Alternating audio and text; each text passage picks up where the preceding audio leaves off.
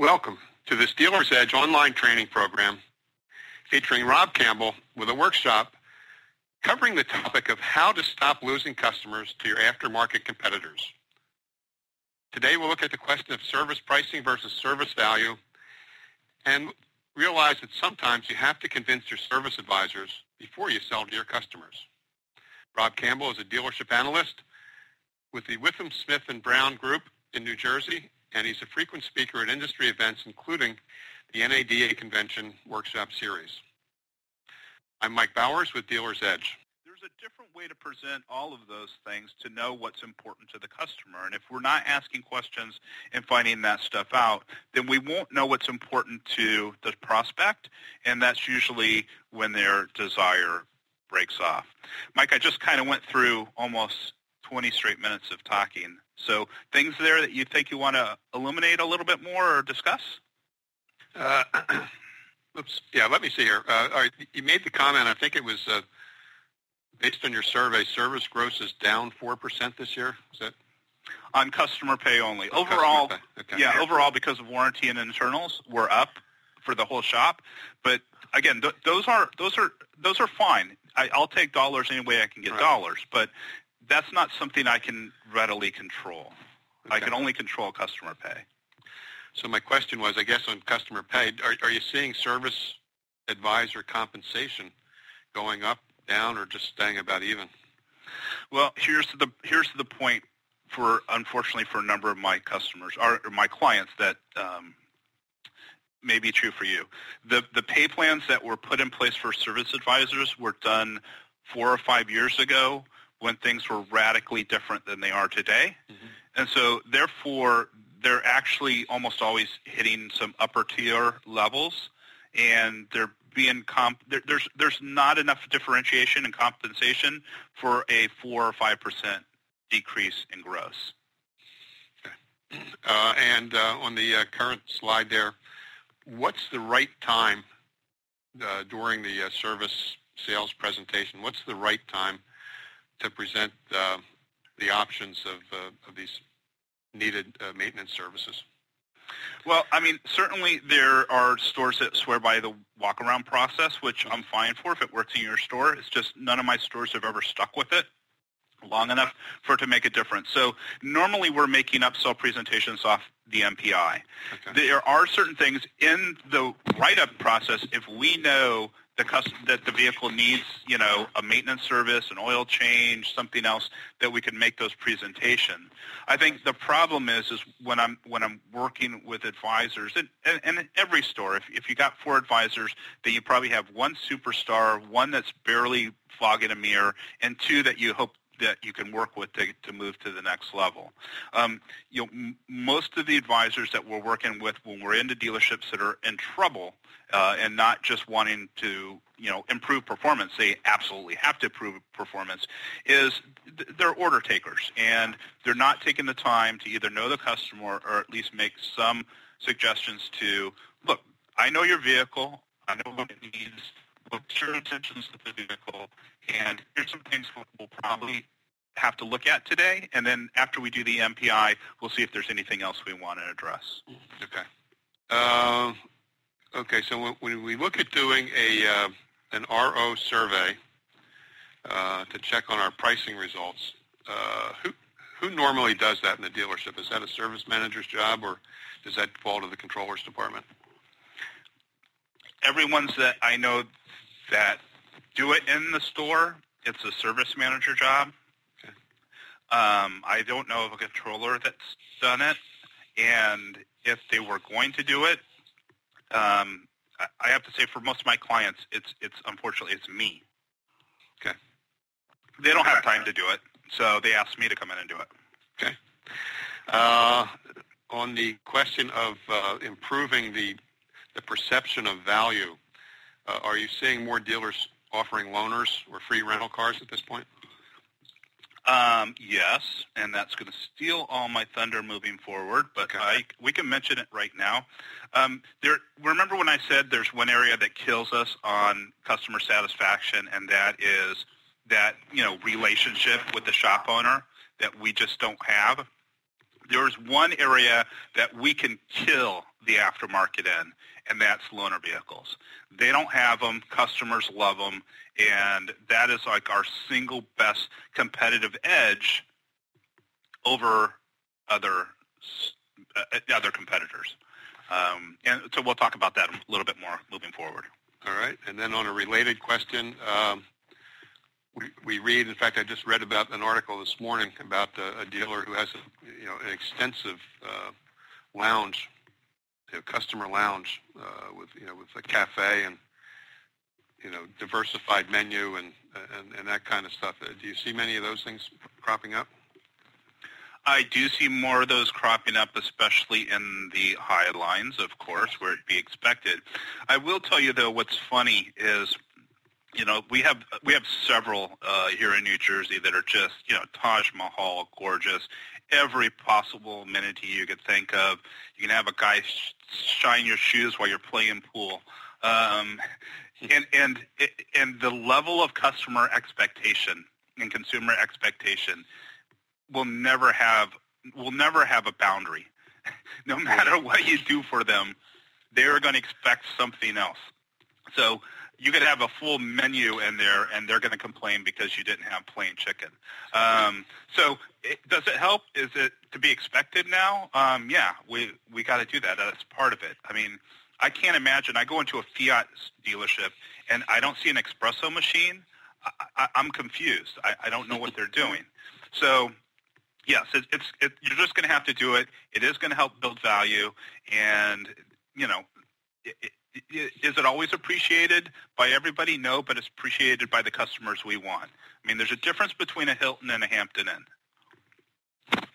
Okay, and when you do see those lounges with the fancy Taj Mahal operations, is that the dealer that foots the bill for that, or is he bringing in like a restaurant operator or somebody else who rents space and pays a fee to be there? Ooh, okay. So we're going to talk about two different things now. One would be somebody with like a mini cafe that is you buy stuff there.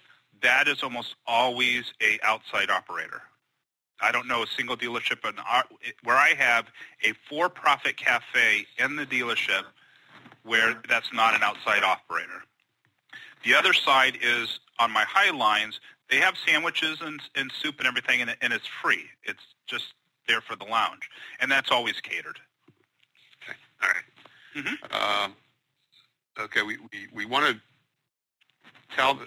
we want to make the value presentation to the customer, and part of that is that we use OEM parts backed by the manufacturer, et cetera, and then we offer the option of aftermarket parts to be competitive. How do you offer that? How do you do that so that you don't undercut your own value proposition?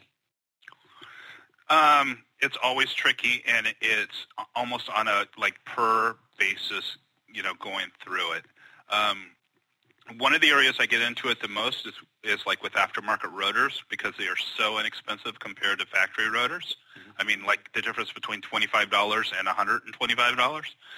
So I can usually equate that look, these rotors, they'll probably be perfectly fine. You'll probably never have an issue with it, but I can tell you, the material's a little softer. They're probably going to wear out a little faster for you. There's a chance that they could start vibrating. I know with the OEMs, they're solid, they're beefy, they're going to last you another, 50,000 miles. The OEMs, yes, they're very inexpensive, but we have had a few issues going forward with them. But I got to be honest with you. I mean, you can buy a set of good quality cross-drilled rotors for less than you can, a factory rotor on some occasions. So it depends on the part and depends on what's going into it. And I think I'm going to have a couple examples of that moving forward. Okay, great. And one more question then. We have a new service manager, and this is the dealer asking the question. We have a new service manager. He used to be our top producing service advisor, but he was promoted. Now we're having a hard time keeping him away from the counter and getting him to concentrate on becoming a manager. Any suggestions for how to do that? I'm trying to think back in my skill set when I had to do that. Gosh darn it. Mike, I remember this happening a couple times with some of my dealerships, but they were fortunate enough that they had multiple stores, and they moved the manager to another store to break him away from the desk and break him away from what I always say of being one of the guys. Right. One of the other things that I probably would do is, I don't know if he's on the desk writing or he's just on the desk interacting with customers. If he's on the desk writing, I can just tell him, dude, you can't write more than 2 ROs a day. It's something very particular that just you have to write up and deal with the customer directly, but that should be it. If it's just that he's hanging out on the desk and in the lane, visiting with customers and talking with them, that's something where, as a dealer, I have to coach them to say, these are the expectations that I have and that you teach to the other advisors, and you can't do that in the lane all the time. My conflict with this is I would love for service managers to spend a little bit more time in the lane and stop being locked into their office the whole time. But in this case, it sounds like it's stepping a little bit over the bounds, and we have somebody that's not really taking that leadership role that us as dealer, general manager, senior management are going to have to kind of have that meeting and talk with them. But I got to be honest with you, the times that it's happened, the only resolve was we had to flip them to another store to break them of it. Yeah, it is a difficult problem, and when I was writing articles for Dealer's Edge, it was one we used to cover periodically, and there was no good answer to it other than having the dealer or the general manager do a regular one-on-one meeting and keep an eye on the guy and break him of the habit, because that was the one that comes to mind vividly is a service director who really, when the pressure was on, he walked out into the shop and wanted to put his head under the hood and work on a motor, and instead of dealing with the customer issue or the financial issue that the manager really should have been working on. So it isn't easy. One-on-one meetings would be one idea, and we're going to give you Rob's contact information when we finish up today, and maybe you can contact him offline for just to kick it around a little bit. I'll paraphrase this a little. The customers, on the one hand, we'd like to have advisors who are comfortable enough and experienced enough to answer objections and handle the customer who comes in and say, gee, that's just too much money, or I can get it for more across the street. But the dealer here who wrote in the question, his problem is he doesn't even get that far. His advisor won't even make the presentation in the first place. He doesn't want to present the recommended job because the advisor thinks it's too expensive, and he doesn't want to have a confrontation with the customer, and possibly just doesn't want to be rejected by the customer. You must see that periodically in your travels. How would you advise this dealer to handle that advisor? Okay, so no, I've never ever heard that. So advisor are afraid to sell because they're going to be seen as a shark. My first instinct, and I don't say this cavalierly because a lot of people do, when I talk about this to other service managers or dealers, their immediate response is what? Just fire them. Just get rid of them. That's really cavalier. That's, we might have an opportunity to save somebody here, and it's not that easy. So generally I start with going back to, all right, well, what do you think this service is worth? Do you think it's even necessary? Do you even think that, this is things that we have to do?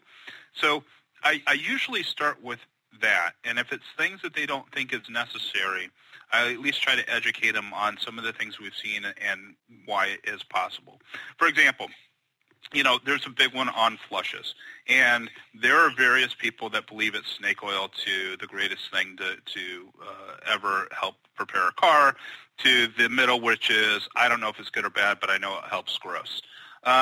I'm a big believer in brake flushers. I've seen enough bad things happen when brake were not maintained and not flushed out. I'm a big believer in, some of the fuel injection services, because I have been to places in the country where cars carbon up within 30,000 miles if they don't have some kind of preventative maintenance. So it's always a matter of, in that person's mind, they have no value of the service, or that they don't understand some of the ramifications of the service. If I can't educate them on that, then they're quite frankly in the wrong business. I can't have somebody up there, that's not going to make the presentation. If I am stuck with the employee for whatever reasons, there could be a lot of reasons, I usually try to get them away from customers and have them start writing internals. Maybe be our loaner car guy who hands out loaner cars to people, or I do something else that they're not making the day-to-day presentations.